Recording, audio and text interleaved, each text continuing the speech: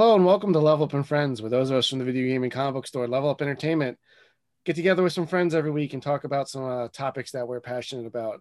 This year, we're going to be talking Black issues and back issues, as I call it. I have some African American comic book fans and some comic book creators with us to talk about their experiences with representation and whatnot in the comic books. As usual, I'm your host, Scott, and joining me from the store this week is Wes. Hello. And then for my creators, we've got Kendall. Hello there. And then I've got Ari. Hola, ¿cómo están? ¿Cuándo es tu cumpleaños?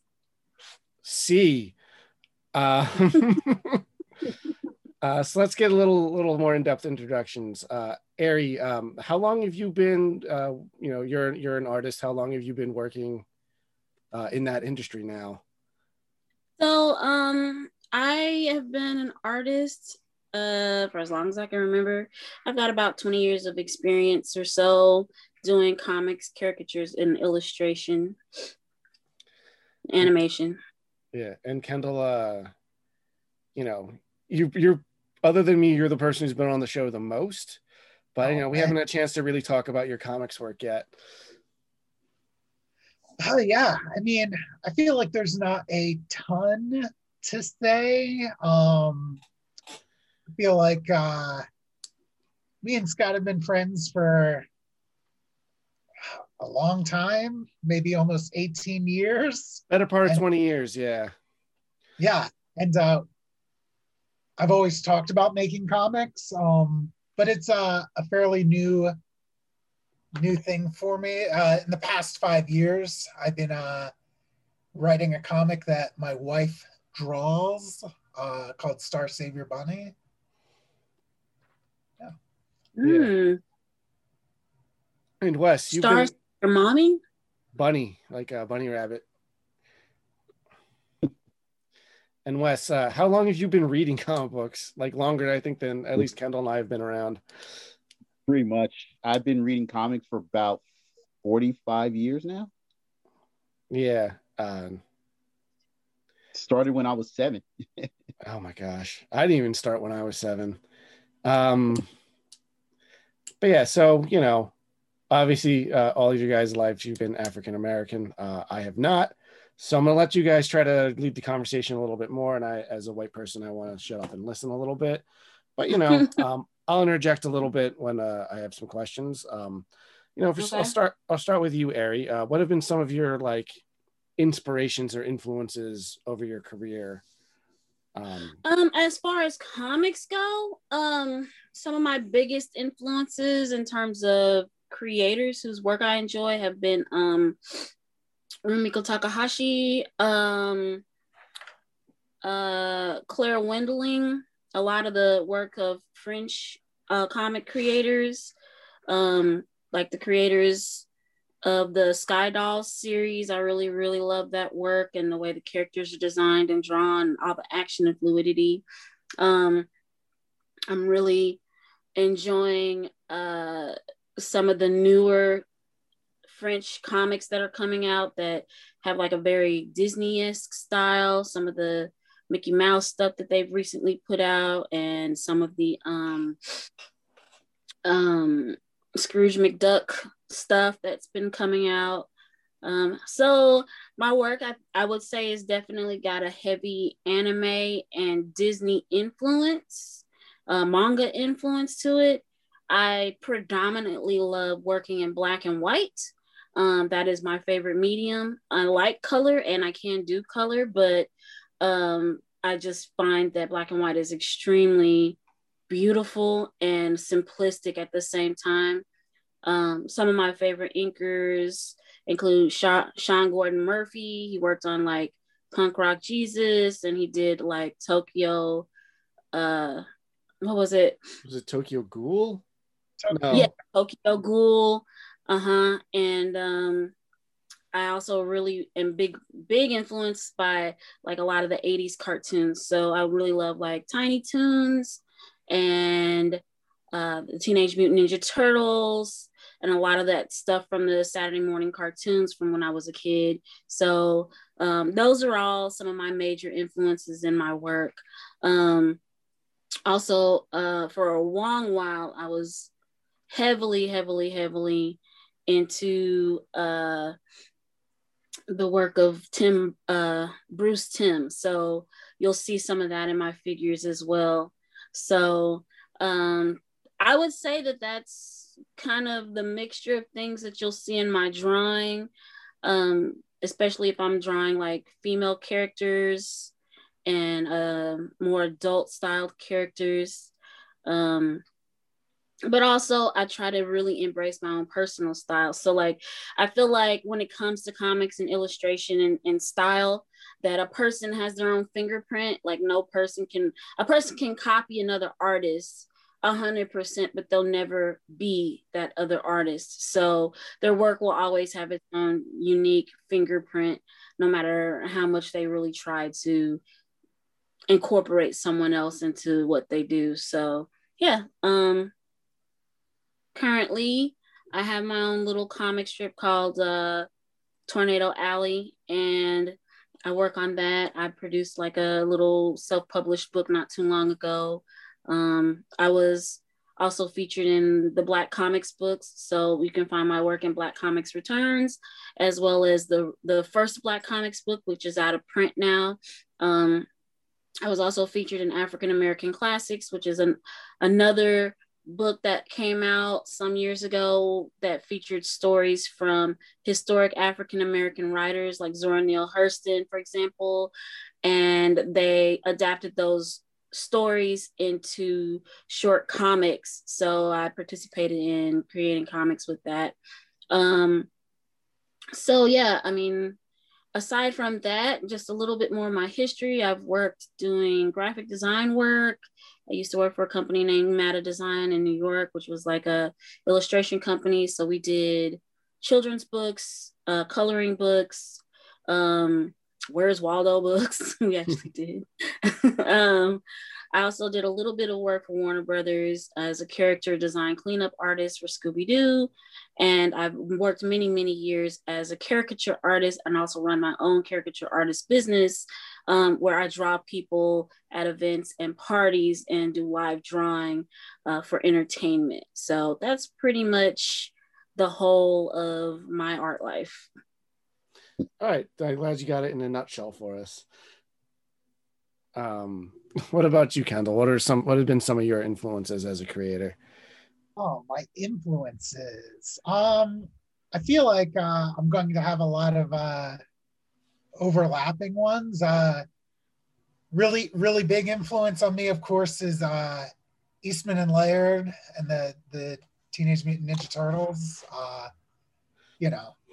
Just two nerds who were sitting in their living room and created this crazy wild thing. Yeah, it's crazy because it was just a joke and it's like spawned this huge like national media empire.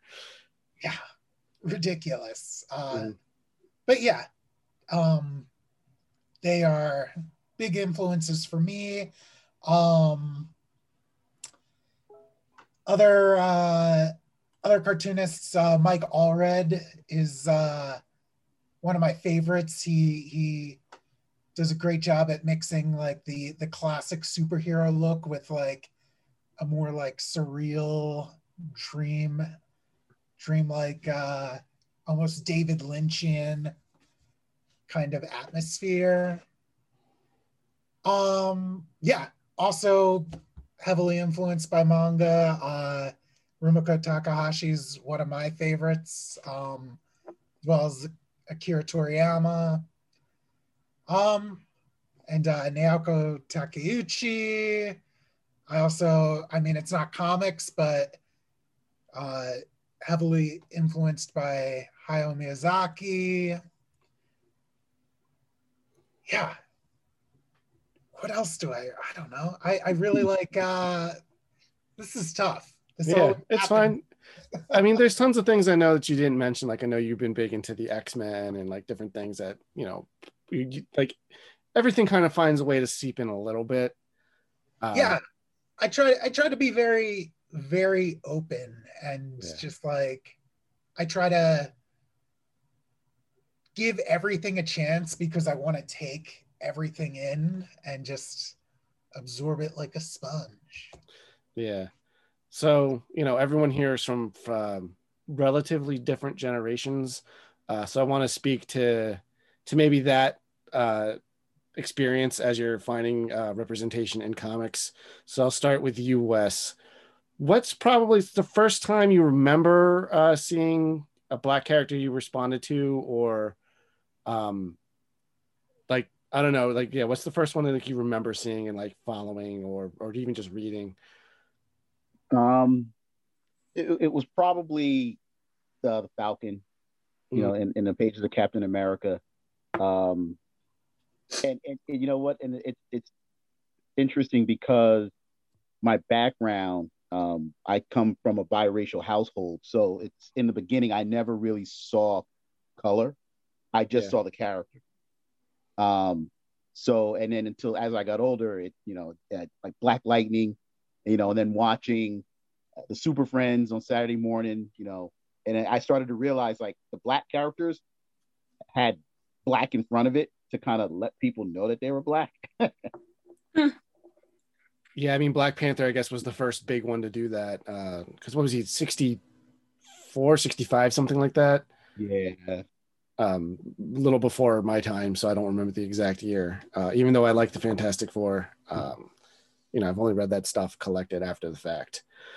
But yeah, it was like I said, the Falcon, I think, was like the first one that actually realized that, okay, he's Black. Like I said, then you had Black Lightning coming out, and then you had Luke Cage, Power Man. So it was around like the mid 70s, late 70s when I actually like realized a color separation. Okay, fair enough. What about you, Ari? I'm just going by age here real quick. Yeah. For me, so I mostly grew up loving cartoons. I didn't really start reading comics like in a serious manner, I'd say, until I was in my early 20s. So my biggest influence came from a lot of cartoon animation that was on television. And honestly, there really wasn't any representation that was happening. I remember watching series like, it's so funny. I was just naming off some like 80s and 90s cartoons that came out. Like, they have the MC Hammer series. Oh my God, I remember that. Yeah. I don't. Don't remember? I'd be too young for MC Hammer. No, I remember MC Hammer. I just don't remember him having a cartoon. Hammerman. The talking shoes that helped him dance. Yep. I must not have seen this because I don't think I could forget that. I remember it coming on Saturday mornings. It was like one of the last shows. It was like 11:30, 12 o'clock. You had Hammerman. Exactly. I'm sorry, I apologize because I'm super hungry. But a lot of people talk about Fat Albert, which I never really got into. I didn't get into that at all. In terms of cartoons, and trying to think, like, I was a big Disney fan. I'd say the closest thing to Black representation probably would have been watching like The Lion King, because James Earl Jones was the voice of Mufasa. Was it Mufasa? Yeah. Mufasa. And technically, all the characters in that are African. Yeah, technically. yeah. It's just funny to think about that. Like, yeah, I don't really remember people of color to like Aladdin in Disney stuff. I mean, I don't really even count Disney's Aladdin as a film of people of color, but people used to say that Jasmine was the Black princess, like, nah, she's not. Well, I know it was originally supposed to be Baghdad, but they changed it to be a fictionalized version of that.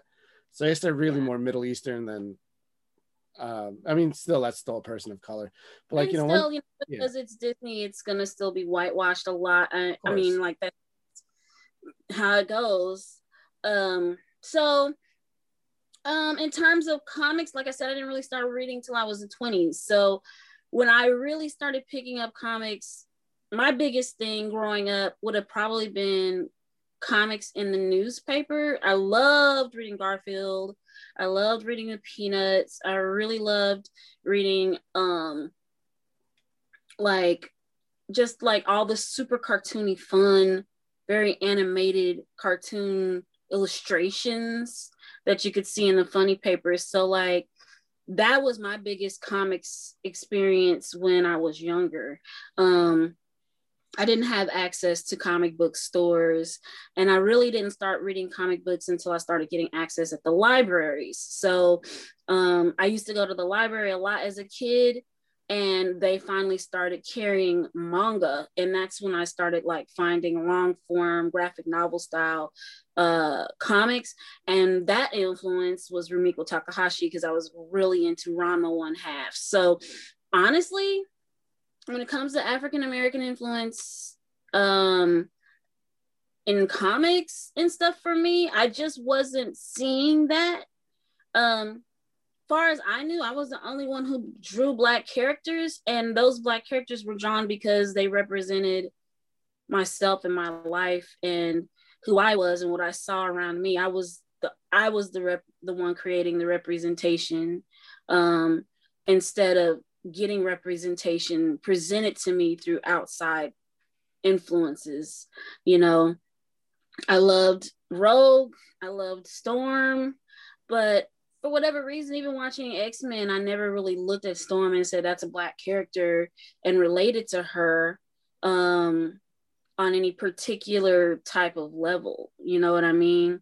Yeah. I know that we had shows like The Proud Family that came out, and I didn't really watch it because it was on Disney, and you know, growing up poor, I didn't have the Disney Channel or any of that stuff. Like a lot of my Disney cartoons and movies either came from going to the library or bootlegging it some kind of way. So, you know, maybe they showed The Little Mermaid one day a year on regular television, and I recorded it and cut out all the commercials as I was watching it so that I could actually watch the whole movie without commercials later on. You know what I'm talking about. Hit that pause button. VHS tapes, you know, that's what did it for me, you know? So, yeah, in terms of Black representation in comics and seeing that growing up, I honestly didn't see a lot of it. I didn't. Yeah. I just didn't. I didn't read a lot of superhero comics, except for X-Men, and Storm was like pretty much the only one. Yeah. You know. Yeah, people got to remember, like, we're so inundated with comic book characters everywhere these days. Like, there really wasn't a lot until like maybe 15 years ago. When did the Iron Man start? Like. Yeah, and like X-Men was the only one, like, because other than that, it was like, what was like Batman, Superman, Spider-Man, the Hulk were like the big ones that got out there, and they're all white dudes. At least until now. Now there's a Black Spider-Man, but well, like I could go down to the 7-Eleven down the street on the corner, and they had a little spinner rack, and that's where I could find X-Men comics. And then it wasn't in there for very long, probably because people were going in there and stealing the comic books. Because I live in a really bad neighborhood. So, like, I remember going in there one day, and then all the comic books were gone, and no more spinner rack, and like no more magazines in that place. So I was like, okay, well, there that goes. That's it. So I guess if I want to say that I saw a lot of Black representation, it would have been Storm and the X-Men on Saturday morning cartoons, and maybe a couple of Black characters in shows like Hey Arnold, and like because they had that boy character. Oh, what was it? Recess had a boy Black character in it.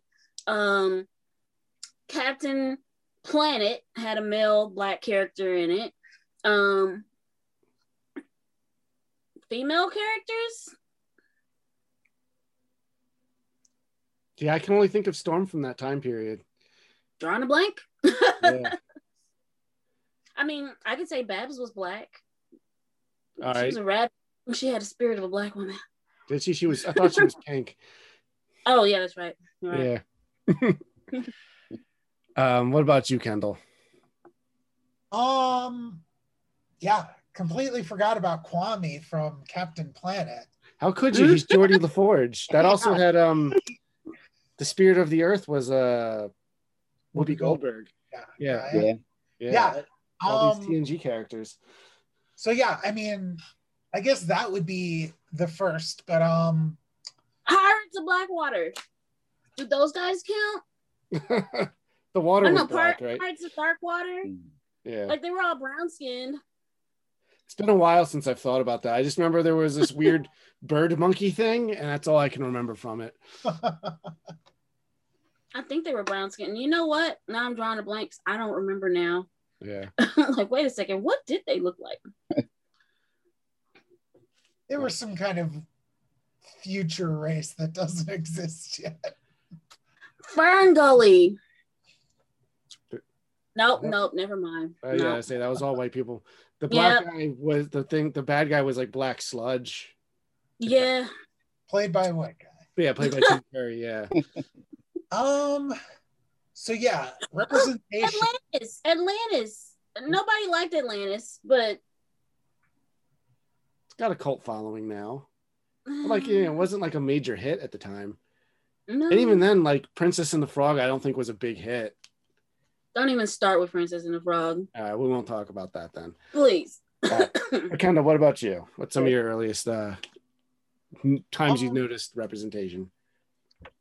So yeah, I mean, there was definitely Storm, but I remember very, very early on getting like a collection that had like that introduced the giant size X-Men team. And, it shows Professor X and he goes to Africa and recruits Storm. So while she definitely was black, she's African. Yeah, she's not. She wasn't African American. You know what I mean? Nope. She was a bit different. So not super relatable.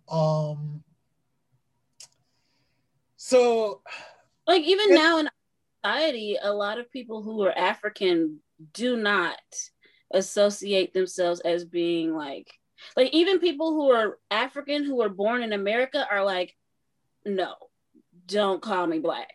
I am this tribe. I am Ghanaian. I am this. I am that. They do not associate.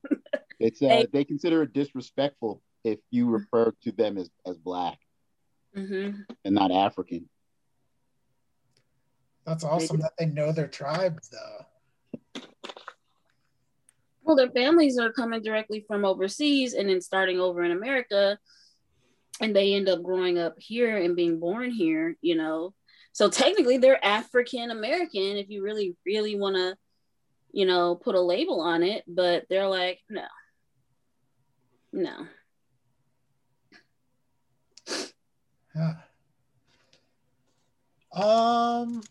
Yeah, who else was there? Bishop would show up from time to time in X-Men, in the comics and the cartoon. I do remember him. He's like a weird future guy, though, and he never got to be the main dude. Static Shock! Oh, how could I forget about Static? Well, see, Jack was the comics, I think, came about in the 90s, or was it in the 90s? Was it in the milestone label? Yeah. I know eventually they joined like the cartoon universe, but I think that was like late 90s, early 2000s, something like that. Yeah, it was before the show was going off the air when they finally brought him into like the actual superhero universe that wasn't just him and his friend. When that show started, I was really ticked off. I didn't like it. I was mad because I'm like, how do you have him flying around on a manhole cover? Like, come on. Like, really? A manhole cover? That's not how electricity works anyway. I'm like, they gotta give him the most janky superhero power weapons that they can find. Like, this dude is broke. It made me mad. I didn't watch it for a long time, and then it kind of grew on me like as the seasons went ahead, and then I realized they actually had like the techie white guy character. I hate saying white guy character, but you know, he created this technology for him, and I was like, yeah.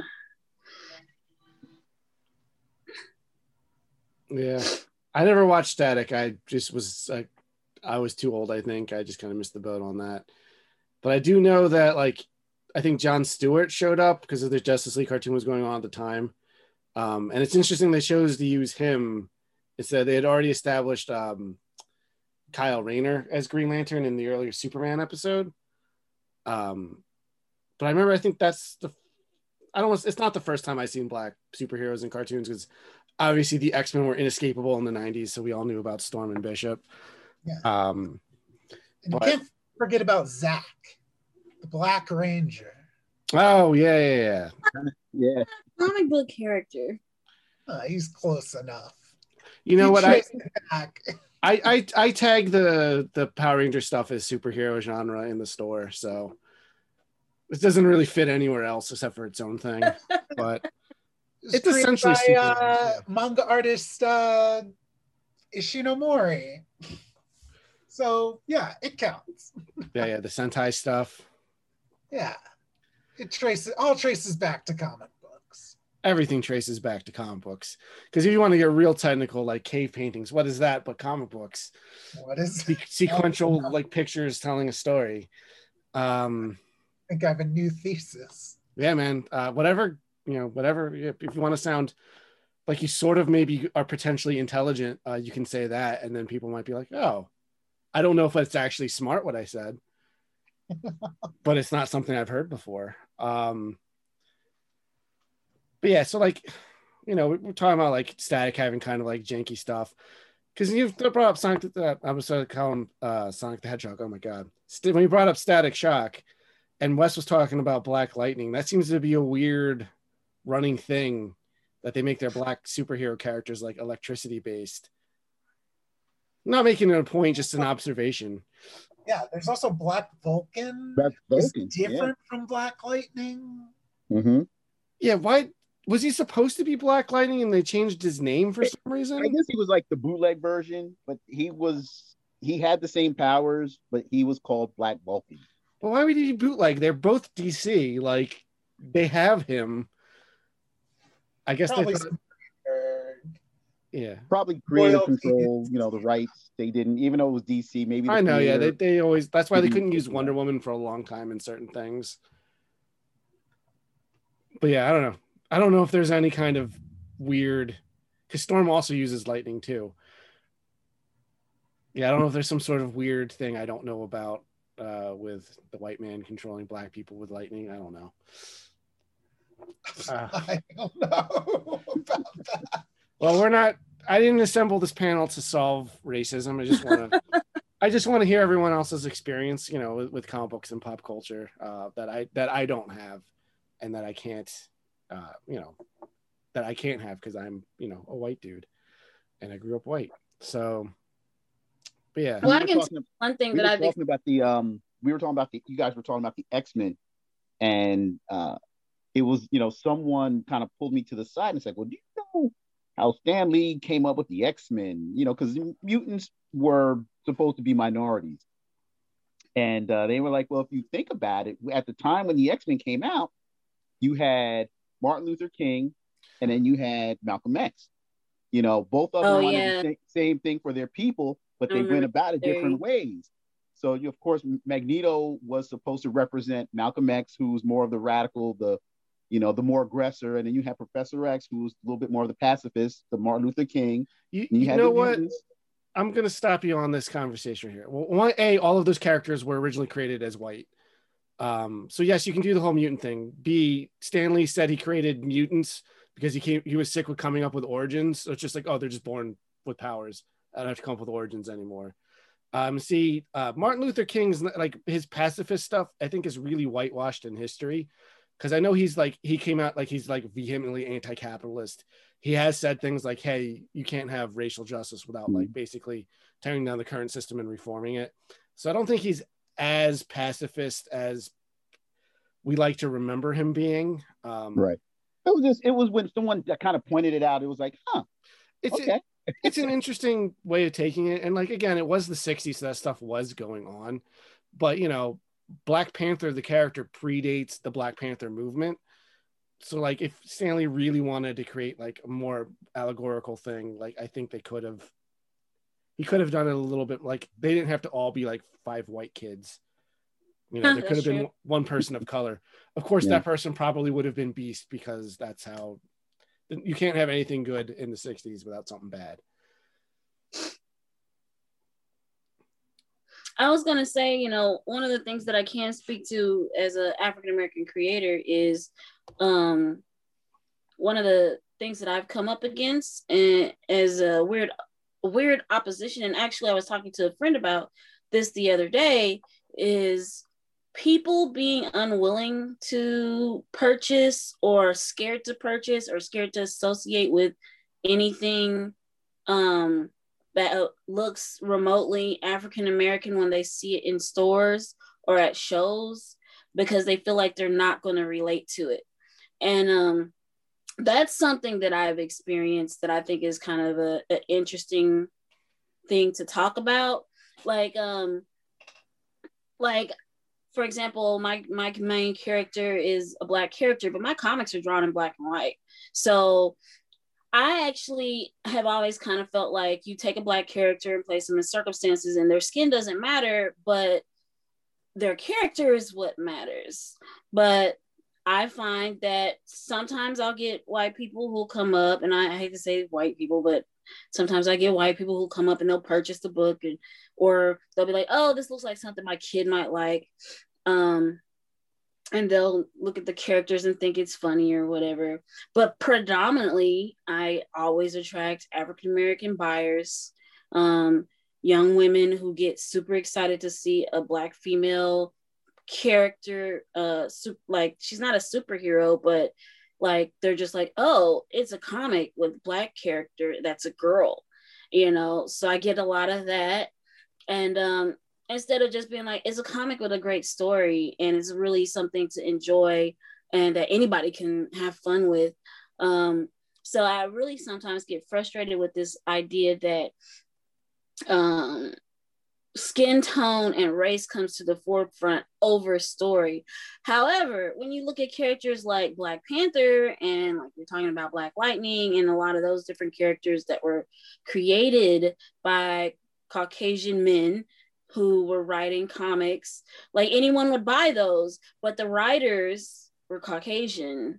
But when you put a Black face behind it, people kind of start to shy away, or they start to go, I can't relate to that, or they start to think it's going to have something to do with racism or something to do with hip hop. Like I actually had a person once go, oh, your work is hip hop, right? And I'm like, hip hop? Like, no. And they're like, yeah, but you draw Black characters. And I'm like, I don't know anything about hip hop. Like I listen to some of the music, but I'm not drawing b-boys. I'm not drawing people, you know, with giant stereo systems on their shoulders and like, you know, sweatsuits and stuff on, like, you know, all the stereotypical hip hop styled things. Like I literally, my character is based on the Wizard of Oz. She wears a blue dress and runs around in like the forest, like seriously. So I don't know what's hip hop about that at all. And so there's this automatic stereotype that gets placed on anything when you see a Black creator's face behind the characters and the characters are Black. Now I could probably do a whole story of characters that are any race, and if the characters are any other race, no one will care. They'll still be like, oh, this looks like an interesting story. This still looks like an interesting book. I'm going to buy this. You know, they don't think anything of it. But yeah, when the characters look like you and you're trying to sell it, it seems to be a whole different ballgame, in my opinion. Unless, like I said, you're, you know, I don't know, name an artist who worked on Black Panther who was not John Romita Jr. There you go. Yeah. You're John Romita Jr. Everybody's gonna buy your stuff.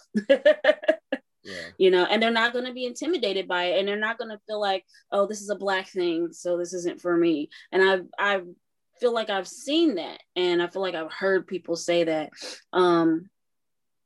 Like even in the African American community, like I did a comic book show, and you were there some years ago, Scott. The Ekbach show that was in Philadelphia, and people were like, even though most of the people in the room were Black, who were buyers, they were kind of like tiptoeing up to my table, like, you know, like they were breaking some kind of rule or something. Like it was weird. But then I had a friend of mine who came with me, or who came by. Also, he didn't come with me, but he was sitting behind my table. And when I would leave to go to a panel or go do something, he would run the table for me. He's like, Ari, I sold more of your books than you did. Yeah. I don't know. I walked up and bought stuff, so I can't. I don't know what other people are missing out on, but I mean, I guess the question would be: do you guys see any like lack of open-mindedness to people of other ethnicities purchasing African American work, and especially when that work is represented by someone who is African American as opposed to any other race? And have any of you guys experienced or seen that? To be fair, since our comic book store, we're not making the comics there, so it's a little bit different. But like, for instance, I didn't know for Dwayne McDuffie or Christopher Priest were Black until way after the fact. So like maybe just me having a name and just that, and not having people stands on its own a little bit more. I think, I don't know, also like speaking as a person who goes to cons and stuff, sometimes depending on who's there selling their books, regardless of color, I might be intimidated one way or another. I don't feel that anymore now that I've known a lot of people that make comic books. Like, they're just normal people. You can just talk to them regardless of race. But yeah, I don't know. I mean, I think Wes, back me up on this. I think we have a pretty good mix of comic regulars in terms of like, yeah, we do. Yeah, like we've got a like when the Miles Morales stuff came out and Spider-Man was Black, what do you think was the reaction that your buyers had to that new experience of seeing Spider-Man as, he's not technically Black, but he's Black because Morales is obviously a Hispanic name. Yeah, so. I know he's blended. Yeah, his father's Black, which is why it's weird. He's got his mother's last name, but then his mom is, well, because the whole story is his dad was an agent of S.H.I.E.L.D., and to protect his family, he didn't want to give Miles his last name, so they kept the mother's last name. I think that's a bit of a cop out, but again, he's also made by he's also made by a white guy based on a character made by a white guy. I mean, I remember hearing, Spider-Man's not supposed to be Black. Yeah, when Miles first hit, that was like everybody's initial reaction. Yeah, I remember hearing a lot of that too, but my initial reaction is like, I was like, I don't care. It's a Bendis Ultimate Spider-Man book. Like, I'm so sick of his characters. But that's more my experience. I will say Marvel's been doing a lot of, like, in the past few years, they've done a lot of like these legacy versions of their characters where like Riri Williams becomes the new Iron Man, and like people are mad that it's a Black woman, and it's just like, you don't even read Iron Man. Like, why do you care so much? This isn't comic books related, but it is related to the store with the new I guess because I look like a straight white guy, people keep giving me all of their unsolicited bad takes on the new Star Wars movies about how minorities and women are ruining it. I'm like, I don't even like those movies, but I'm like, they're just bad. It's got nothing to do with that. Like, they're just badly written. They're just a product to take your money from you. Like, they say Star Wars, so they just don't think they have to try. And they just crank. Hello, Disney. That's all they do is capitalize on making money off everybody. Yeah, so we can get into a whole thing about how evil Disney actually is, which is sucks because I fall into the Disney trap too. Because all of a sudden, like Donald Duck has a show, I'm like, oh, let me watch this. But you know, I don't know. But yeah, I do see a lot of backlash on that stuff. But like, to be fair, a lot of that stuff happens when like, oh, Iceman's gay now. Like I backlashed on that because I didn't like how they handled it. But like when they quote unquote made Alan Scott gay in the Earth 2, even though it's an alternate reality version from a rebooted reality of him, so it's not even the character really. It's like whatever. I don't know. That's my opinion. What about when Miss Marvel became Muslim? I love Kamala Khan. That is the best book Marvel did in years. Like, and I also I might be a bit of minority because I like legacy characters. I think that's cool that you can pass on the torch from generation to generation. But yeah, I don't know. But yeah, we did have people where like people say some fucking racist things to me about these characters sometimes. I'm like, please don't say that in here. Like I had some of that too, but like I like to sell that to her trade paperbacks to like younger girls because I can also sell like, hey, she also lives in New Jersey too. She lives in Jersey City.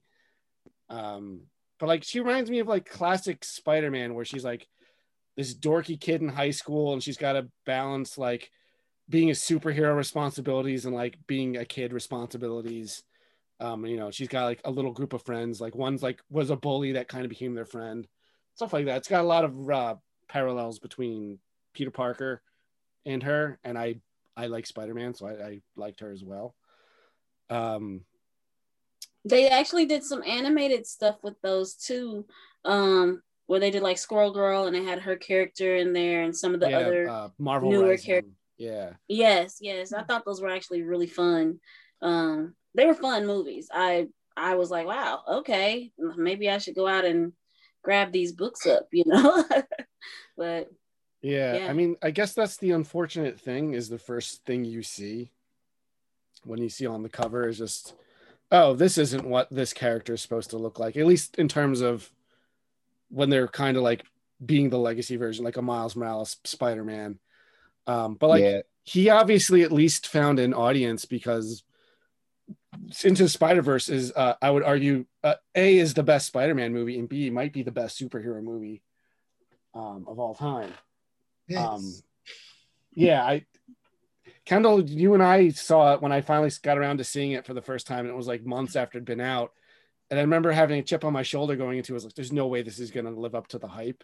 And like, damn, that is a good movie.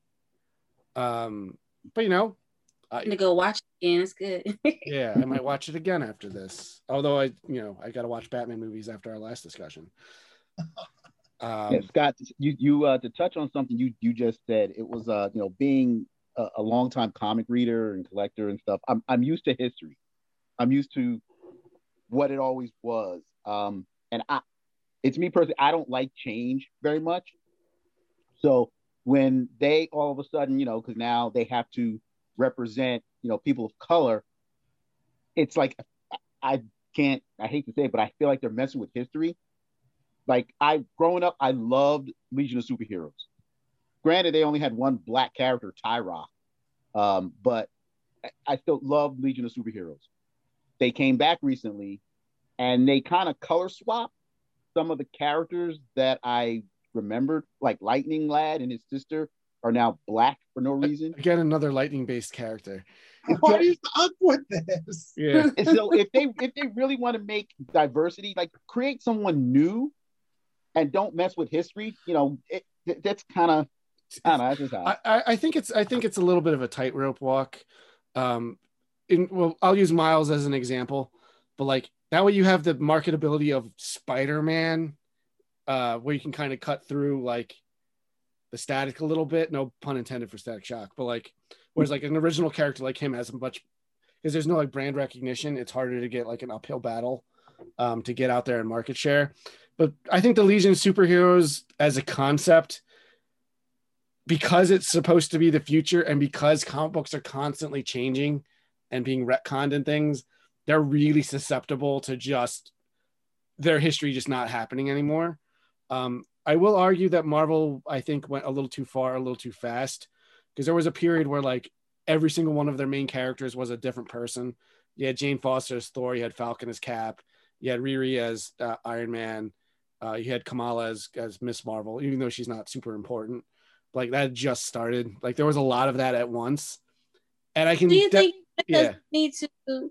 Do you think it's because they need to start speaking to the newer generation of coming, millennials, I guess you could say, who are coming about? I mean, because like, yeah, you guys have like your history and all those things that you love about comics, but we've got new creators coming on the scene, younger artists coming on the screen who have been influenced by other things, especially with anime being such a big thing now. There's like that's such a huge influence on the newer creators that are coming into the industry now, and like you're getting more and more diversity in the industry as a whole in terms of the people who are actually creators, like trying to get into and work. There's more Black people, more Mexican people, more people of other descent, Asian, Muslim, whatever, who want representation of themselves in this genre that they love so much, and so, you've got a lot of mixed race people coming into the scene as well, people who have lots of diversity and who represent like a really big, even though they're a minority, they also represent like a really big money making opportunity to a lot of the companies out here. So, when you're going to comic book conventions, like when I've gone to comic conventions, I meet a lot of individuals who are like, all I've ever seen of a comic book is a superhero movie. That's it. Like they didn't know what any of that stuff was until they saw a superhero movie. No one really like is going out of their way to travel to comic book conventions unless they've seen a superhero or seen a superhero movie, not because they've been reading the books and they want to see their favorite artists so much anymore. Like, for example, like I was thinking about how a lot of the conventions, like you've got all these celebrities who are coming to the convention to represent comics as opposed to actual comic artists. And the comic artists are there, but who's visiting their tables? Like those people are getting probably mostly like people who love fantasy art or folks who have been long time readers, making them a lot more in the older collector area of things. But when I'm seeing a 3-year-old wearing a Black Panther costume because he loves Black Panther, he didn't read Black Panther comics when he was growing up, so he doesn't know anything about that universe. And when it's a Mexican kid who's in that Black Panther costume and he's like a huge Black Panther fan, he's gonna be like, well, why can't Black Panther be Mexican? Or why can't we have more Black Panther representation that is Hispanic? So, like, I don't know, like, I just feel like a part of, I know everybody likes for things to stay the same and they want to have their childhood characters that they love and they want to keep enjoying those things. But, I think the internet just being the huge influence that it is on everyone, like people don't even go to comic shops as much. Like they're getting on webtoons and reading manga and independent indie comics, or they're getting on Tapas, or they're getting on what's the one through Amazon? I don't know. Comixology. Oh yeah. That's right. I forgot Comixology was bought by Amazon. Yeah. Or if they are a kid and they're being exposed to comics, a lot of them are reading Scholastics comics, because there's a huge brand of like graphic novels being produced by Scholastics now, targeted towards younger kids. Oh yeah, and like Or Marvel and the DC make a lot of library. they make a lot of books specifically for like that Scholastic Book Fair crowd, and they do very well even in store. I try to make sure I keep them stocked up as much as I can. But like, See? I don't know. It's just one of those things. Like, yes, we want them. I always would rather they make new, interesting characters. But I've had this conversation with I think Wes and Kendall before. But like, I'm no longer precious about my comics. Give me something new.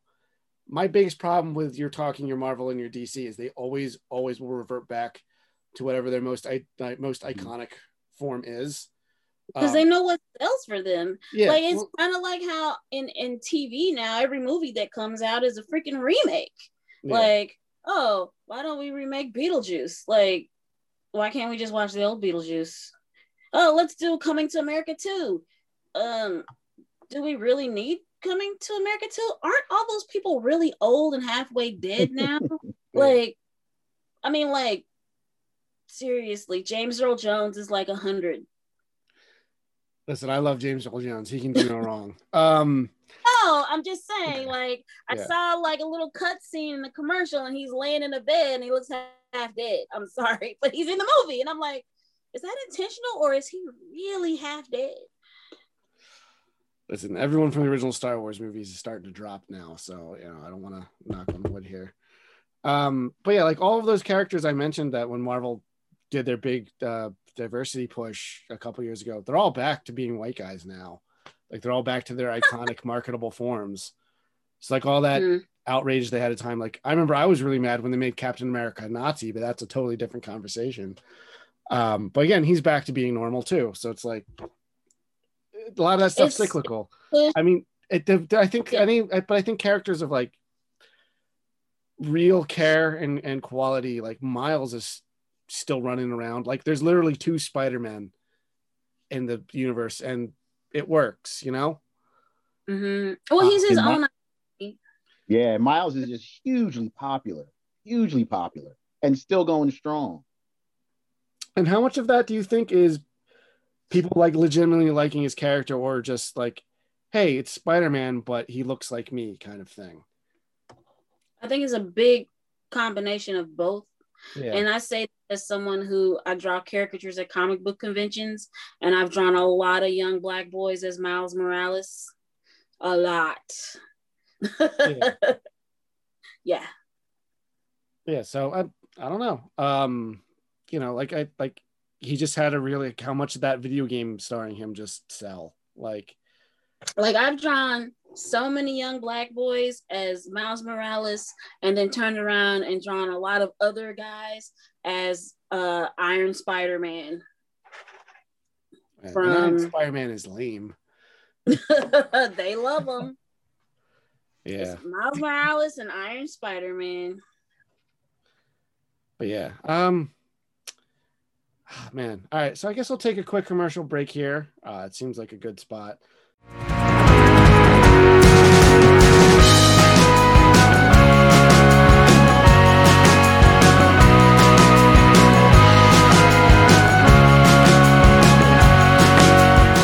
Created by husband and wife team Kendall and Kayla, Star Savior Bunny combines Sailor Moon-esque superheroics with the challenges of early adulthood. Read for free at Tapas.io and check out their Instagram at StarSaviorBunny for new updates and projects. Thank you for listening to our podcast, but have you checked out our store yet? We sell all kinds of nerdy products from comics and graphic novels to retro video games, model kits, toys, and statues, and more. Visit us at levelupentertainment.com, and as a special exploratory promotion, the first 20 people to use the code FRIENDSCAST at checkout will receive 10% off their first purchase. If this is successful, we will do more podcast exclusive promotions in the future. That's levelupentertainment.com and code FRIENDSCAST. FRIENDSCAST.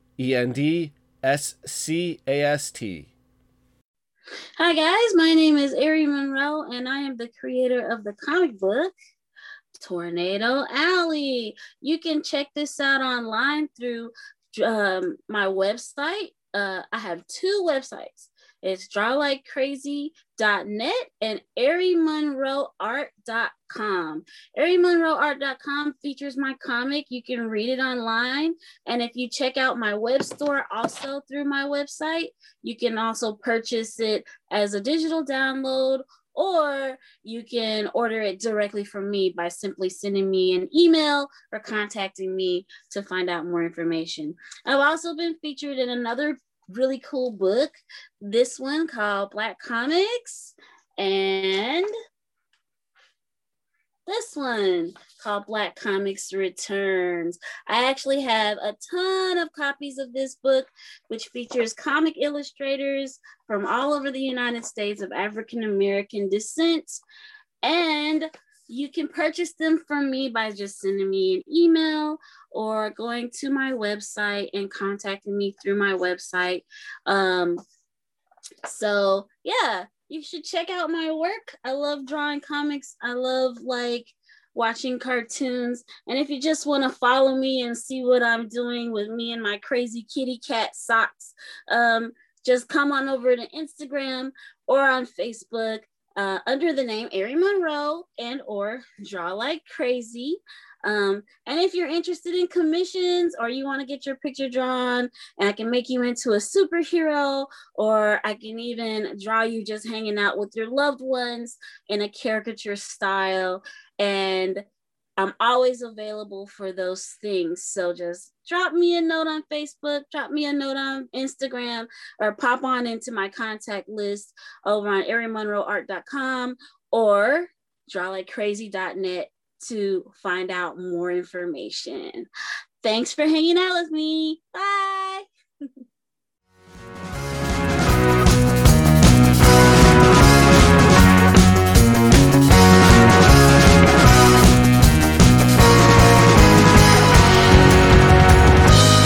Okay, and we're back.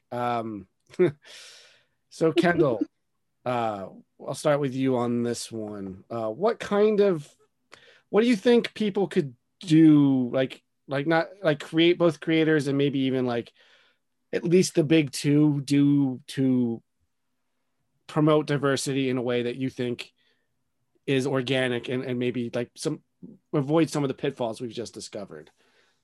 Or not discovered, discussed, I'm sorry.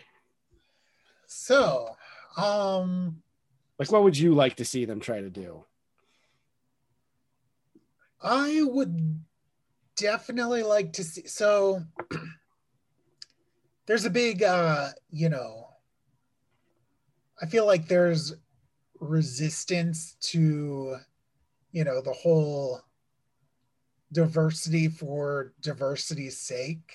You can't just like have a Black character and expect it to be, expect them to be great, loved by all. Mm-hmm. You have to put some character care into it. You gotta make it charming, make it, appealing not only to Black audiences, but to all audiences. That's how you get those like characters that stick around. So yeah, there's also on the other end of that spectrum, people who listened to our last episode would know I had a huge problem with the Batman versus Superman movie because with the exception of 2 Black characters in the entire movie, all the other Black people were either like armed guerrilla fighters in Africa or like criminals in a prison cell, like shanking people. Like, it's very simple. Black people aren't animals. So like, I don't write them that way. Well, yeah, I think such a low bar to clear too. That's a issue that comes up a lot. Stereotyping ends up being a huge struggle when creating characters of color, and not just Black characters, but of all races. I think it becomes a problem, because with television, you're looking at the audience. Who's going to be the consumer of these things? You know, who's going to buy it? Who's not going to be too intimidated to buy it? Who's going to want to show it to their kids? And so it gets really easy, I think, for the industry to default to safe representation that's always been there. Like, this is safe. It's not going to rock anybody's boat. This is what people know about Black people. So, like you were talking about, the whole idea of the Black characters were gorilla-like, well, how many films have we seen where that's always been used? Or the Black character is always really poor, or the Black character's traumatized, or the Black character's been a slave, or the Black character has been a pimp, or they've got a big afro, or they've got dreadlocks. I mean, look how popular movies like Hustle and Flow and The Game, and I'm just trying to think other TV series that have been super duper popular, where the Black characters, especially the male character, is kind of a bully, or he's very dominant over women, or he's a good guy but he's a jerk, and he's throwing his weight around. You never get like a person who's just a person. You get a person who's a stereotype of what people believe that person should be. And unfortunately, I also think that sometimes, being African American, we fall into our own stereotypes, where it's like, okay, I have to be this because this is what everybody believes I should be. Like, the sassy Black girl is one that I get a lot. People are like, oh, you don't do the head shaking, and you don't, like, you're not the sassy Black girl. And they're kind of disappointed by it. And I'm like, yeah, I'm just a person. Yeah, you're not here for anyone's entertainment. Yeah. So but, I really but perform for you. if you look at in recent events, we had two very successful, Black-led comic book movies come out recently, and neither of the main characters was a stereotype. You have Black Panther, which was that's right, huge. And across all races, it was huge. Yeah. And like that, that T'Challa is royalty. You know what I mean? Yeah. And then you had Into the Spider-Verse, and like Miles is very intelligent. He's an everyday high school kid. But he's like, yeah, he's an artist. Like, he's such a multifaceted character. And yeah, just people love it. Black people are multifaceted people. Like, we're not just the one note, sweet Christmas, Luke Cage,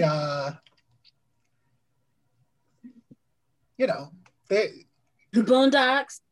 I mean, I love Black Star. I mean, I like the Boondocks. I also kind of love Luke Cage season 1, so I don't want to say too much.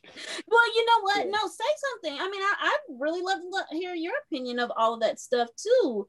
Because I have some controversial opinions. Then I think the Black Panther movie is nothing special, but that's a problem. I have a greater problem I have with the MCU, where everything's so it's like the same story over and again. It's just bland. And then I don't like that. I thought they're setting up Killmonger was being like an interesting villain because they're setting up more of an ideological battle. And then at the end, he's like, "Oh, I put on an evil Black Panther costume, and we're gonna just punch at each other for 40 minutes." I'm like, "It's so boring." Like, but people like it, and I'm not gonna take that away from anyone. Yeah, and you can't say it was unsuccessful. No, yeah. Regardless of your opinion. Yeah. The fact that these things don't get nominated for awards, and then that was up for Best Picture. Although I wonder how much of that was like capitulating to like the Oscars so white campaign. But like, yeah, I don't know. For instance, didn't Cardi B get an Oscar or something like that? Did she? I don't put a lot of stock in the Oscars. This award, I'm like, the Oscars. People treat the Oscars like they're an election. Like, it's just a bunch of old white dudes in a room and they just pick the things that they like. That's why it's the same like boring drama crap all the time. And that's why like no genre movies ever break through. But like for recent example of stuff, we're talking about diversity for diversity's sake. I just watched Doom Patrol on HBO Max.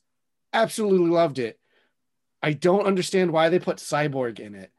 The reason I'm pretty sure they did was so they could have a person of color in there, and they've been trying to raise Cyborg's profile in the public consciousness. He's in the Justice League. They've been doing that stuff with him, and like he doesn't really fit in it because they already have Robot Man, who's like a man inside a robot, so they kind of have that aspect. But like I feel like they put him in there just again, they have a person of color. They could have put Garfield, Beast Boy in there, and like again they would have the Teen Titans thing, and they could have done the same shtick where like, oh, he's the established superhero of the team. Honestly, they could have made him a black person. I wouldn't have cared, but like, even though he's green, but like, I don't know. It was weird. It eventually grew on me on the show though. He kind of found his place, but like if he stuck out like a sore thumb, didn't ruin the show. I still highly recommend it. I loved it. But I get why they maybe didn't want to change somebody else's race, like make Rita black or something, because everyone lost their mind when they made Starfire a black person in the Titans show. I'm like, in the comic, she's orange. That's not even the color a person is. Like, why get like you have alien representation? Yeah, like, but like what I mean. She turned orange. She turns orange like in the show.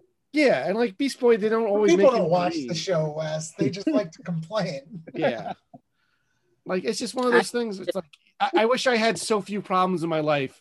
I could go complain to complete strangers about this because I had to hear about it all the time. But like they recast Domino in Deadpool 2 with Zazie Beetz, and people were mad. Like, she just is white. I'm like, she doesn't look like any white person I've ever seen. She's got no color. Like, I don't know. I thought she was awesome in the movie. She has no color. You're right. Yeah, I thought she was, I thought she was awesome in that movie. She was my favorite part of it. I remember when the Fantastic Four movie came out, the recent one, and Michael B. Jordan was Johnny Storm. People lost their mind. I was like, I can see it. Whatever. They're adopted brother and sister. Who cares? It's like Johnny Storm is not black. The Human Torch is not black. And then they had, someone that was white playing Sue. So it was like I just remember reading like comments and trolls, and it was just it was bad. I think they made. I think Sue was adopted, but they still grew up as siblings. So like whatever. I don't care because we haven't gotten anything remotely good for a Fantastic Four movie ever. So I was like, do something new and different. At least it's different. Oh wait, this movie was still bad, but like at least I didn't. It's not a thing I've seen before. But like I don't know. We'll see how Falcon does as the new Captain America and the new show. I don't know. I don't care. Like personally, not that he's a person of color. Just like I'm done with Marvel after Endgame. I haven't watched WandaVision yet, but everyone I know says it's great. Really good, Scott. You should watch. It's almost over. I'll watch it soon. I don't like the week. Yeah. I don't like the weekly release schedule. I feel like a lot of things you dislike about Marvel movies, you'll like. Okay. You'll like WandaVision. I did see them in their Halloween costumes where they look comic accurate, and it's hilarious. Dude, that episode gets pretty wild. Hey, But anyway, no spoilers. Yeah. anyway, there's not many black people in there. I guess one of the leads. Oh yeah, I know who's in it that you're referring to.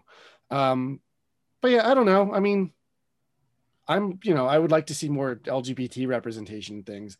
But like again, everyone can feel pandered to. Like you can feel when the companies are trust like, oh, here's Black Spider-Man. Like you can like, not that maybe that's a bad example, but like here's Black Girl Iron Man. Like you feel like oh, they're just doing that to do that. I feel like a lot of the Wonder Woman movies were pandering to women.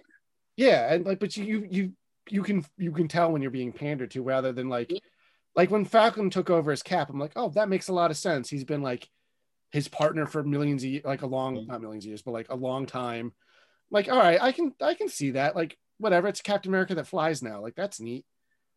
And I know that became like a big part of their story. I think was that one written by Ta-Nehisi Coates? I'm not sure. No, he just came on Captain America. Yeah, but I thought a creator of color wrote that Falcon Captain America book. I think it might have been Rick Remender. Was it? I thought Rick Remender wrote, because that was when regular Cap was a Hydra agent. Oh no, that was Nick Spencer that wrote that, right? Yeah, I think it was Rick Remender. Okay. Who wrote that? Well, I know that was a big part of the first story, was like kind of responding to the inevitable internet backlash, because like first things like not my Captain America. But like nobody freaked out like that when Bucky took over Cap. Even though he should be dead. Yeah, dude. It's rough. There's a lot of people get very angry. And like you said, half of them don't even read those comics. And I complain to you when I see something stupid that comics are doing, and it's just like, why? Well, I've always, the phrase I've always used is comic fan, and I fall into this too. Comic fans aren't happy unless they're complaining. Because I complain about things too, and I don't always necessarily read the comic that it's based on. I'm like, oh, that sounds really stupid. But sometimes it works out, and I've been wrong about comics before. Like, oh, because I originally, speaking of Bucky, I thought like, oh, bringing him back, that was so stupid. How are they like what? But then I actually sat down and read the book. I'm like, wow, this is really good. So it happens sometimes. There's been plenty of great books I've slept on that I've been trying to catch up on. None with people of color that jumped in my mind right now. But like we talked about Miss Marvel, like her original creator left, and Saladin Ahmed took over, and it's still been really good. And another creator of color for her as well. Actually, I think he's also writing the Miles book, which has me more interested because I'm not a Brian Michael Bendis fan. But it's just one of those things, like I haven't read it just because I don't read a lot of Marvel and DC anymore. I find a lot of their stories get really repetitive and boring. They don't really let their characters grow and change because they have to be their most marketable forms. And I don't know, I get really sick of that after a while. Like I get really bored. What if Superman became black? How would you guys feel about that? There is a black Superman. He was president. Oh, I didn't see that. Yeah. Occasionally people ask me for those issues. I'm like, those are so obscure, and it's in so few. But I don't know. It's cool. Whatever. Superman's not even human. Make him green. I don't care. I guess they've made him red and blue in the past, and those are pretty bad. Yeah, I mean, yeah. I also just don't care. The comic oh God, I don't want to talk smack on comics fans, Yeah. but Who's it's talk back? You know, it makes the show more interesting. If it's really bad, I'll toxic- edit it out. Yeah. There you go. It's just like a toxic thing for no reason. I think if I like woke up tomorrow and it was in the news that Superman is black now forever, my first thought would be, this is going to be really exhausting. Yeah. Because like, you know, you're gonna have, oh, here comes Comicsgate, and they're ready to, you know, throw down with anybody over everything. And yeah, it's just, I don't know. These are just like pretend stories. Bruce Wayne has been Batman for too long, like longer He's than big dead. Yeah. like, yeah, why? Like, I don't know. You're gonna get mad that, you know, Moon Girl and Devil Dinosaur stars a black girl, you know, but you're not gonna get mad that Bruce Wayne is still in his early 20s, early 30s, and is still going on adventures and like it's all dumb. None of it makes sense. Just like have fun and enjoy good stories. Well, you know, we're mostly Turtles fans here. I remember when in Rise of the TMNT, people were mad that they made April black. Oh yeah, that's true. And I'm like, this is a show for babies. Who cares? Like I've got more important things in my life. Like, is never recognizable to me. Like, the only recognizable April O'Neil character for me, I'm sorry, is the 1980s yellow jumpsuit April O'Neil. After that, the rest of them are, I'm just like, I don't know who that is. I don't care. That's the only one that matters. It was never part of April O'Neil's story that like, oh man, being white is just so important to who I am. exactly. Like, No. especially Ninja Turtles opens itself to so many different interpretations. But like, people were mad that the cast of the actual Turtles themselves was like predominantly black, and it's just like, they're not white. They're not even people. They're mutant turtles. Yeah. Like, why does that matter? The only person, their only voice actor I knew was Ben Schwartz. So I was like, oh, it's John Ralphio. He's in everything now. Yeah, I'm pretty sure he's the only white actor for the Turtles. See, and I didn't even know that, but like that show's really fun and it deserves more of a look. Kendall, you showed me the good episodes. I wrote it off too soon. I really like Everyone did. You're not alone. And then as soon as I got into it, they canceled it. I did. And Scott's like, oh, you should watch it. It's not as bad as you think it is. I couldn't stand the art. The art was killing me. I love the art. They so can't. good. That's too bad. But Yeah. well, they got a movie coming out, so we'll see what happens. But I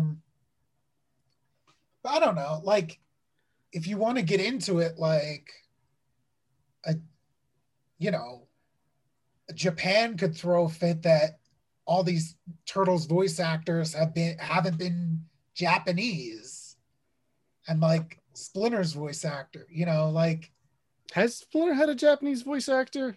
I'm pretty sure he's had at least the ones where it is Hamato Yoshi and not like an actual rat that mutated. Hamato Yoshi. But like, they should all be Japanese people. Like, if you're trying to get like technical, like, I don't know, people just want to hate. No one complains that the Ninja Turtles don't actually do actual kung fu in some of the old cartoons. They're just like running around swinging their little things and then flipping around and then just kicking someone. Like they're ninjas. Shouldn't they be stealthy? Like, kind of loud for ninjas. Well, see, all right. So to play devil's advocate on that, like, we were little kids and we weren't really as aware of this stuff when we were young. But the only reason that cartoon exists was so they could sell a toy line. Like this stuff is commercial products, and people take it, myself included, have taken these things way too seriously. Like, yeah, I agree. You know, like I think I like seeing new things. The next Batman, which is the current future state, it's who is it, Wes? Is it Tim Luke Fox? Like Tim, the other son. Yeah, well, now it's like a black guy's Batman. I'm like, all right, cool, let's read that. Maybe that's fun. Something different. Like Kendall, last week on the Batman episode, which everyone should go back and listen to when they're done with this, we pitched like our dream Batman movie, which is a Batman Beyond adaptation with Michael Keaton as old Batman. You mentioned Michael G. Jordan. Like, that might be really fun to see him be like a Terry McGinnis type. Like, yeah, why not? Yeah, I'd be down. Like, who cares? Like, I don't know. I remember when I heard that he was cast as Human Torch, I'm like, I had the same thing. Like, this is going to be exhausting. I'm like, I don't care. Just make it good. That's all I want. Yeah, and I that specific casting was really exhausting because you knew they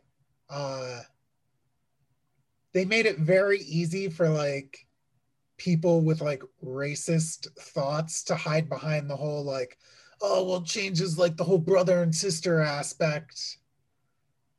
I wish they would have just made Reed black. Make your lead guy in the Fantastic Four movie black. Well, he's supposed to be smart. They would never do that. Yeah, it just, you know, that's my only problem with that is like they gave people that like little shield to hide behind, you know. Yeah. And I would have been down for all black casting. Like I said, I only want it to be good. We just keep getting bad Fantastic Four movies, and as a fan of them, I'm like, oh God, can I at least get a plot? Give me a plot, like a story. There's no story in any of these movies. They're just things that happen to these characters. Like, that's not asking a lot. Like the Jessica Alba movies ones, they just sit around until the final act happens to them. I'm like, oh my God, this is so bad. Remember when Dr. Doom got his ultimate wish granted or whatever and just flew around in a circle? Yeah, he finally like took over the Silver Surfer's power, and his big plan was just to fly around the world until he got punched to death. Like, oh God, it's so dumb. He even had a plan in the first movie. He just is like, I guess I'm a bad guy now. I better shoot a blue laser, as that's what they do in every single one of these movies. Ugh. But yeah, I don't know. Kendall and I we've been saying it our whole lives, where it's just like, all right, I've seen the Peter Parker origin story a million times. Like the Miles one was something new and different. It was a different way to tell a Spider-Man story. And I remember being really nervous about that movie because I was like, oh, they're doing Miles. I was like, but it's Sony. Sony movies almost always suck. And then they started throwing in like all of the other Spider characters. I'm like, this isn't even going to be about Miles anymore. He's just going to get lost in this. And like, I can't believe they all had like their own character arcs, and it was amazing. And I'm stoked for a sequel. And they don't have to have any of the other Spider-Men. I'd be cool with like just a Miles Morales movie. That would be a lot of fun. Yeah, we got the origin out of the way. Now you can, the way they set up, you can like reinvent any of the Spider-Man characters for him to fight in like cool, new, interesting ways. Just keep that cool visual style, and I'm done. Like I'm there like day one, you know? Yeah. But yeah. So I guess the conclusion we have is you can have anyone of any color or persuasion of any type. Just make it good, and people respond to it. Yeah. Yeah. Yeah. Just make it good, and you know, make it enjoyable for anyone, and anyone will buy it. You know. Yeah. Like a little originality doesn't hurt either. Just, you know, if you're gonna have some diversity, you know, try being creative and make a new character as opposed to just color swapping an old one. Yeah. Well, do you guys like? Do you respond more to stories where it's just like the race of the character informs what they do more, versus like, you know, Miles is just, he's swinging around being Spider-Man, punching supervillains in the face. Like that's not like a core part of the identity. Versus like someone that tells like, you know, like a Luke Cage type who might, or like modern Luke Cage, not classic Luke Cage, or like he like is in Harlem, and like that kind of stuff informs the stories more. I think I'm actually more likely to relate to a story depending on gender as opposed to race. And you know what, Terry? When I invited you into this, I didn't even think about you having the perspective of a Black woman. Like, oh, she's a comic creator. Like, that's a different world than like even I as a comic book fan might have. So like, yeah, if that is more a thing that you would relate to versus being Black, that's fine. Well, I think when it comes to the types of materials that men and women read, like for me, I found that a lot of female readers are more likely to relate to work that's, I'd say, more slice of life, not so much like superhero-y. Like we like fantasy and we love all of those things, but like I feel like a lot of female readers relate more to like stories about other females, not so much necessarily where that person comes from or what race they are. Like a story I really, really loved. I'm not saying that we don't like both, but I really loved Full Metal Alchemist. But like, it wasn't a story about people punching each other. It had a lot of depth throughout the story. And I think the original creator of Full Metal Alchemist was a woman. And like all the characters had great character building that happened with them. They had a lot of depth of personality, but I've seen a lot of guys who love shows like Baki the Grappler, which is literally guys meeting in a dark room and then punching each other until they can't punch each other anymore, and then screaming a lot and being just happy. Guys like to do, Yeah, I'm just like, well, I guess that's what that sounds like high school for me and Scott. Yeah. Oh yeah. Oh yeah. Men would always meet in dark rooms and take their shirts off and then get physical. Or is that just me? Like, there was a show called Iki Tosin, which is like it's one of those fanboy shows where it's like panty shots and big boobs and girls punching each other. And I meet guys who are like, that show's so fantastic. And I'm watching it like, why? Don't get it. I mean, I'm not saying that guys don't enjoy things with depth and like things like that. I'm not saying that either, because I know plenty of men who love Full Metal Alchemist and who love really deep like stories or whatever, like, but I feel like a lot of guys also really just like like mindless violent things too, like, let's shoot things, let's punch things, I want to kick stuff, and then the girls are just sitting there like, I want to play with my Barbies. I mean, I'm not gonna say Dragon Ball doesn't hold a place in my heart, and that's almost nothing more than just punching and kicking at a certain point. Oh, what was that one show where the guy would get shot 7 times or something like that?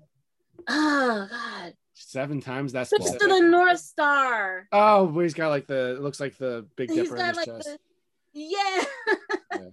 I don't literally is punching. Let's destroy things. Like, it's just, I think that when it comes to stories and stuff, a lot of the differentiation of what people enjoy actually kind of does come down to the way the person thinks, their mindset, and there's big differences between the genders, in my opinion. I don't expect any guys to really want to sit around reading Tornado Alley. I expect girls probably to enjoy it, but not guys. Hey, I read Tornado Alley. I've got a copy of it, not within arm's reach, but in this room somewhere.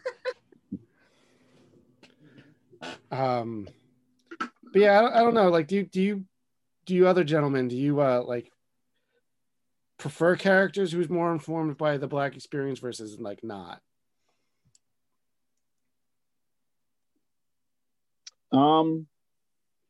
We were talking about Miles. I mean, I'll stick with Miles. I enjoy his book. I look forward to it every month, because it's a good story, and it's a good story, good character development, and then you realize, oh, and he's also black, so it's an afterthought. What's that? I said it's an afterthought.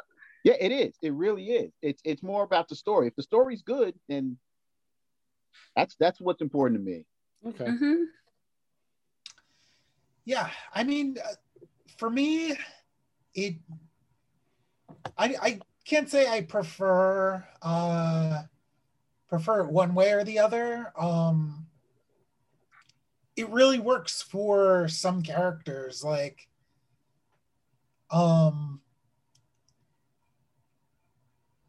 you know, the Black Panther movie, like, you know, really, like, you know, it was very much informed by the fact that Black Panther is a black, you know, an African man, you know? Yeah, and Killmonger's story is because he grew up in, like, what was it, Oakland? Yeah. So I'm like, I really dug that. But if you go and read early Black Panther, like Jack Kirby Black Panther, it barely has anything to do with that. Like, it's little more than set dressing. Listen, they got to have the Fantastic Four run around like a techno-organic jungle, you know? Yeah, well, just like Black Panther, like number like 1 through, you know, 3 or something, he's like searching for like a magic frog or something, like Yeah. I don't know. And that is, it's like barely informed, you know, by, like, you know, by any of that. It's pretty to look at, not necessarily the most compelling story. It all really depends, you know, as long as it's good, you know, because if that's all you're doing is like, I don't know, it's hard, like, oh yeah, I didn't expect like a definitive clear-cut answer. It's, you know, something to think about. like, you look at Into the Spider-Verse, to go back to Miles, you know, like, well, you know, in my opinion, you kind of have to look at it like just television and what we see on television now. You know, a lot of TV shows are predominantly Caucasian characters, but everyone sits down and watches them, you know, like series like Friends or the Drew Carey Show, or So you're saying they should remake Big Bang Theory but cast Sheldon Black and write it exactly the same? Why not? Yeah. I mean, don't do that because that show's terrible, but I hate that show so much. Like, you know, people of all races sit down and watch these series. You know, some of this stuff gets sent to places like China. Like, I've heard that a lot of the superhero movies have to be written with Chinese audiences in mind because there's such a big market for consumers of those films. Where all the money you know? is. Well, Larry, was it, speaking of that, because I know Soul is doing really well in China, was it you I was talking to about that where you didn't like the movie? The Pixar movie Soul? You really want me to answer that question? if you want. No, I didn't like the movie. All I right. didn't like the movie. I have yet to see it. I just don't feel like watching a movie about death. You thought it was great? I loved it. I thought it was okay. I thought it was okay? Oh, we've got all the opinions now. I have problems with it. You know, I think my biggest problem with the film, I was okay with it until she said one single line in that whole film that set the whole tone for the movie for me. And he asked the small soul character, why do you have the voice of a white woman? And then she said, because I like being annoying or something like that. And like, until that point, because then the character goes, I could have any voice. And then it mimics all these other voices out here. And then she says, when he says that, it gave a race to a raceless character.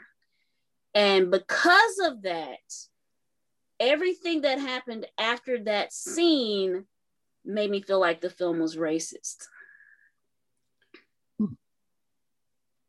Okay.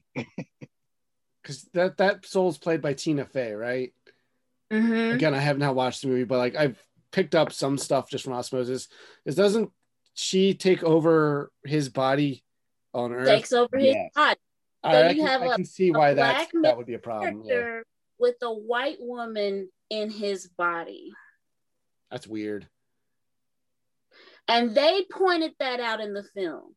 If they had done that and never said that one line in the whole film, I probably would have loved it. But they did that to themselves as a joke. Yeah. But it was a really bad joke. Because there's a scene in the film where you've got this African-American man who's basically a washed-up musician who's becoming a teacher. I'm sorry, I'm giving out spoilers. Who's becoming a teacher, and his mom basically runs his life. So you have the strong Black woman stereotype, and this guy looks like he's 40.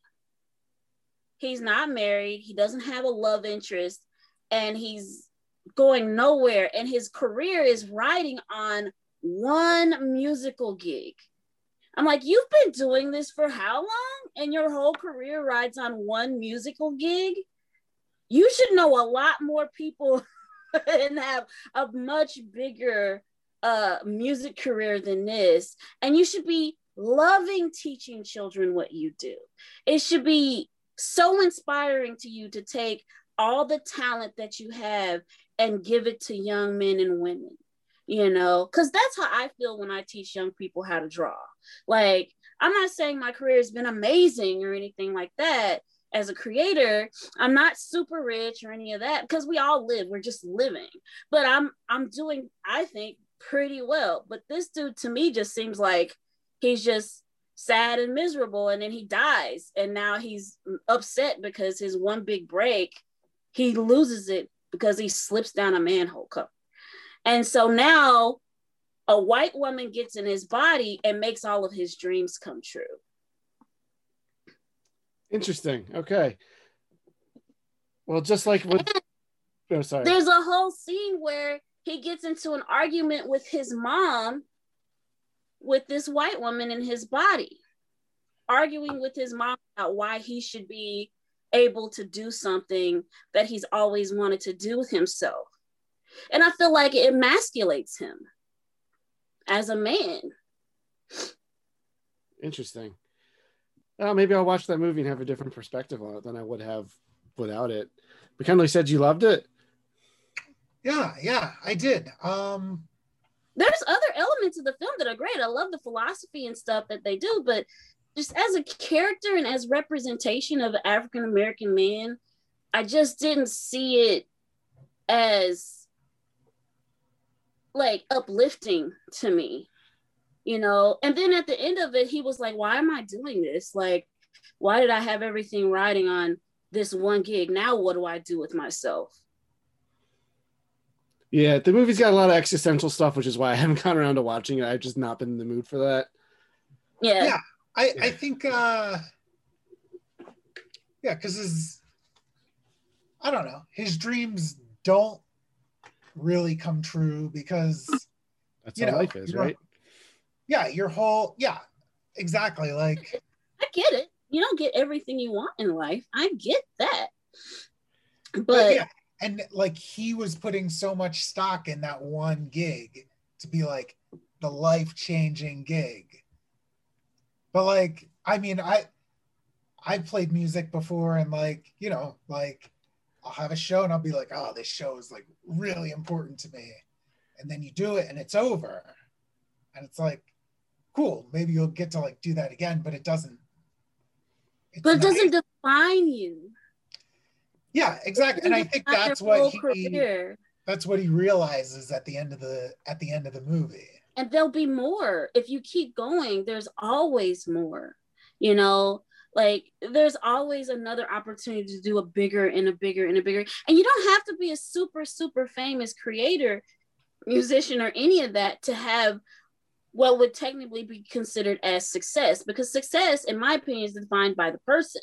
So like if you're making say $30,000 a year steadily, but you get to do everything you always wanted to do and you're happy, then technically you've had a successful career, you know, even if that's as far as you ever get, you know, and you consistently continue to do that, you can say, hey, I could be happy. And now, you know, but I just kind of felt like the character was kind of sad about everything. And then he put everything into one idea.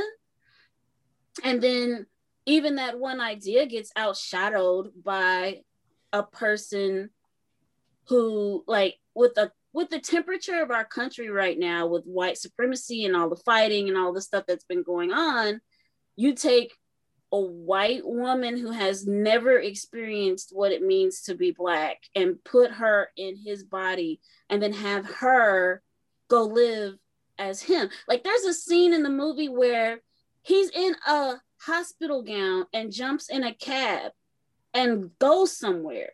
I'm like, where's his money? How are you going to pay this cab driver? Like, a Black person couldn't do that. You couldn't just jump in a cab with no money in a hospital gown and go home. you know? Forget money, like, you didn't even have pants. Yeah, somebody's gonna look at you like, no, please, no, don't get in my car. You don't even have pants on. I don't want that on my back seat. You know, yeah. I mean, I don't know. Some of the stuff just kind of, it just rubbed me the wrong way. And then, you know, I looked up what, you know, who the writer of the film was and all of that stuff. And I was just like, they're playing with a lot of stereotypes that they just don't understand the underlying issues with, and what kind of, in my opinion, what kind of message it sends to other people, even if it's like a low level message, you know, that no one's really paying attention to, not just for Black people, but for also other viewers of that film. You know, like one of the things that bothered me, and we talked about The Princess and the Frog, is you have a guy who's a complete jerk who wants to use women for money. And the princess is a poor Black woman who's never had anything, and she lives in the 1920s.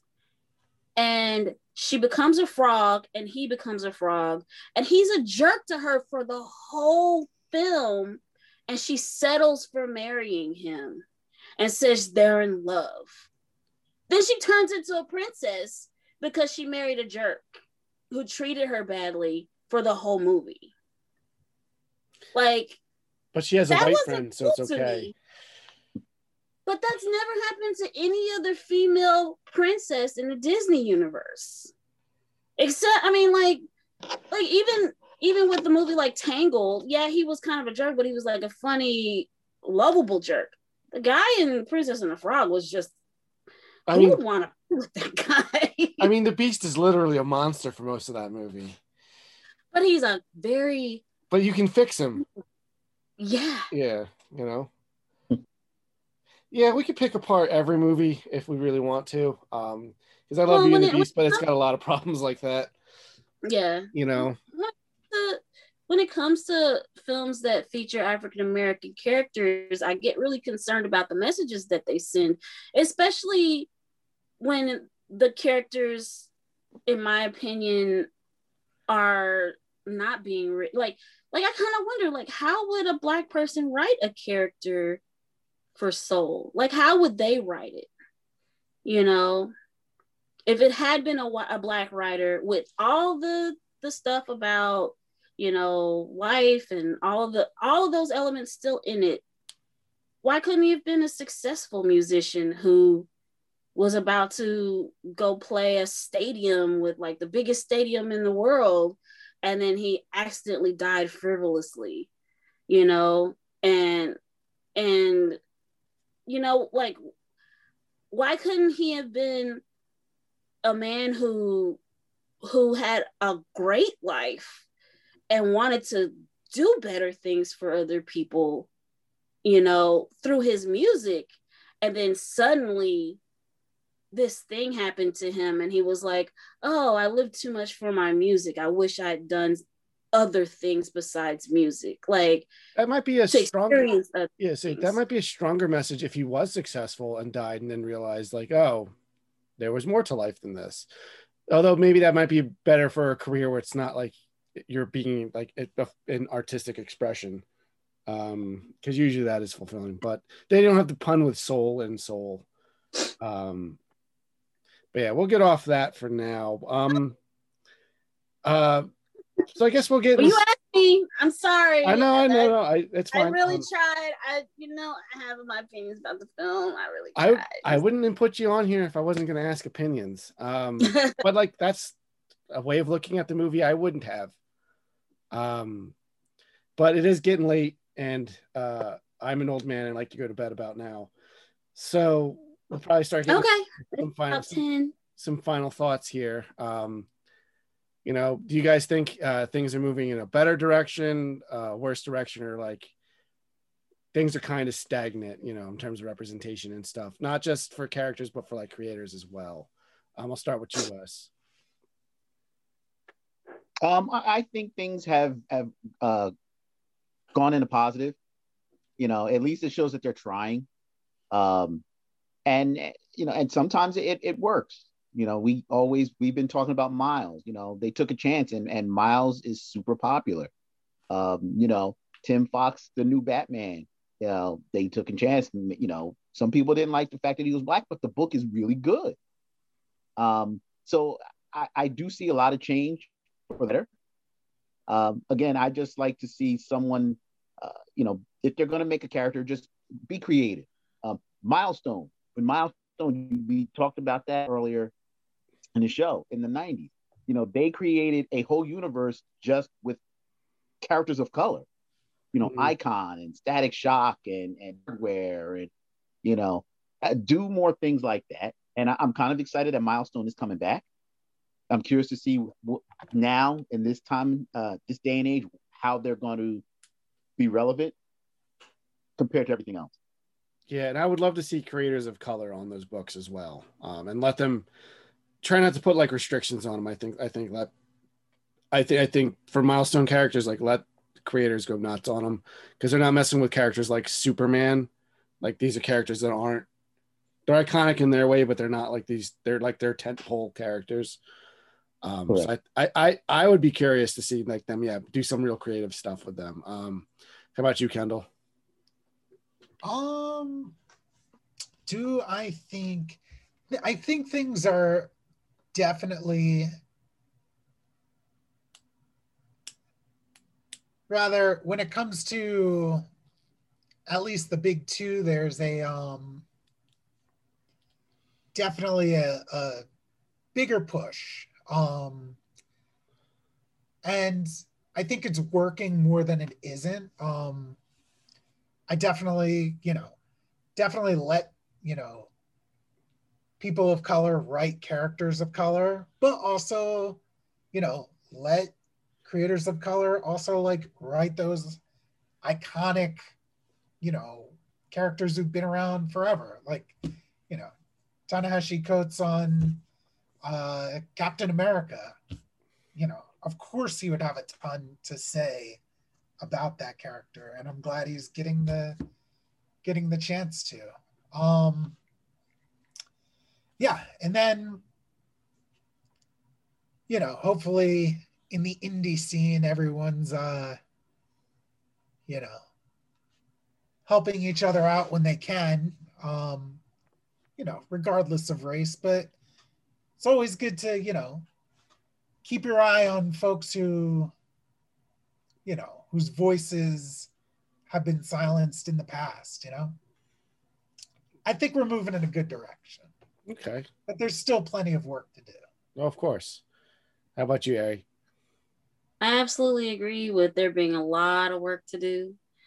But yeah, we're moving in a good direction. I think that the internet, in the short amount of time that we've had the internet, and it's become a source of media, and sharing media, has revolutionized diversity in our entire culture, whether it's through film, through comics, through animation. Like, I know, for example, Netflix is like buying all kinds of titles, turning people's stories that were comics into TV shows, and they're really like creating representation across the board. I mean, it's packed with movies from Africa, movies from China and Korea, films from Bollywood, things you would never ever see on broadcast television, just across the board. And I think even things like webtoons and comiXology, they're opening up spaces for comic creators that just never ever probably would have gotten the opportunity to share what they do or share their vision with the world, because of the big corporate, you got DC and Marvel, Disney and Warner Brothers, all like deciding for us what we should be consuming, and because they decide what we should consume, when you get, a female Black Iron Man, all of a sudden it's revolutionary, and it's a new amazing thing that everyone should flock to. But when you really look at the full spectrum of things, there's all kinds of characters out there of all sorts of diverse creations, and it's open to us now in a way that it's never ever ever been. All you got to do is turn on your computer or your smartphone, and I think that because of that, we're going to continue to see a lot of voices come to the forefront, and a lot of perspectives come to the forefront. Like, especially when we talk about white culture, like films, like there's a show on Netflix called Hilda, Yeah. It's really sweet and really wonderful. You've got The Secret of Kells, which is about, Celtic culture. So you're not just getting diversity in Black people and Mexican people, you're getting diversity in white people too. It's not just, barbarians and dragons. You've got so much out there that never gets seen, So we're in a great time. All right. Even white people don't have to be stereotyped anymore. I mean, it's never been harder to be a white guy now. No, I'm just kidding. It's never been hard. I'll cut this joke out because that was really bad paced. But no, I mean, to be honest, like, again, I like to see representation, but I like to see it done well. I think as a whole, we've become a lot more cognizant of what we say and do in these things, and how that like carries weight with stuff, or at least I like to think that a lot, the people I associate with are trying to be more thoughtful with that stuff. I know I am. But part of doing that is we have to have dialogues about how people, like, how the experiences are different and how people think and feel. And like, yeah, I mean, there's probably a time when I was younger, I would have been a lot more mad about like, oh, I can't believe they made Falcon Captain America. But like, isn't it like, for lack of a better term, as an adult, I really don't care. Like I said, I'm no longer precious about comic books. As long as it's good, that's all I care about. And you know what? Like, I like reading and hearing and learning about like people with different experiences with me. You know, variety is the spice of life. Like I said, as long as it's good, that's all that matters. And I do think we're going in a better direction where it's not just like gender flipping or race changing like existing characters. I do think there is an effort to make unique spaces for characters of color. And the indie scene's great. I always tell people there's a book out there for somebody. You just have to look for it. You just have to escape. The big two are very, very much dominate the space. But you know what? Like, for all I know, DC might just announce that they're not doing single issue comics anymore. And there might be like this vacuum you can fill with all kinds of interesting stories and different creative characters. And a part of me kind of looks forward to that. A part of me that's a comic book fan, as a comic book retailer, I'm terrified of that prospect. All of a sudden, if I'm not seeing Batman issues, like, oh my God, how are we going to pay the rent? But, you know, I know people think that like I don't like comic books is just because like everyone wants to talk to me about Marvel and DC, and like I don't find them interesting on the whole. But like I do really love comics, and it's a great medium, and I do think that we're going in a more positive direction. At least I like to think that we are. But you know, like I said, there's always gonna be these toxic elements. That's just how it is in any community. And we just have to learn how to get better about learning to deal with it and coexisting. And I don't know, maybe it's a small microcosm of our society as a whole. If we can help make the comic book community more open and inviting, and we lift each other up rather than tear each other down, maybe that'll ripple out into the real world. Yeah, so all right, I guess we solved racism. It's over. It's over, finally. Yeah. I'll walk outside right now and sing in the streets. No, I'm joking, but like, you know, comic books are silly and fun, but like there's a level of importance even in your silly and fun stuff, you know. Yeah. All of us have dedicated our lives to it in some way or another now. Either we're making comic books or we're selling them. But, you know, I think we were always consuming like comics and pop culture. But now I'm starting to ramble. We should end this. So thank you so much for joining us. Thank you guys so much for coming out and chatting with me. I really appreciate it. I love getting into the serious topics every once in a while. Next week we'll be back to complain about Star Trek, I'm sure. Speaking of, Kendall, you just started Deep Space Nine. That's exciting. It is exciting.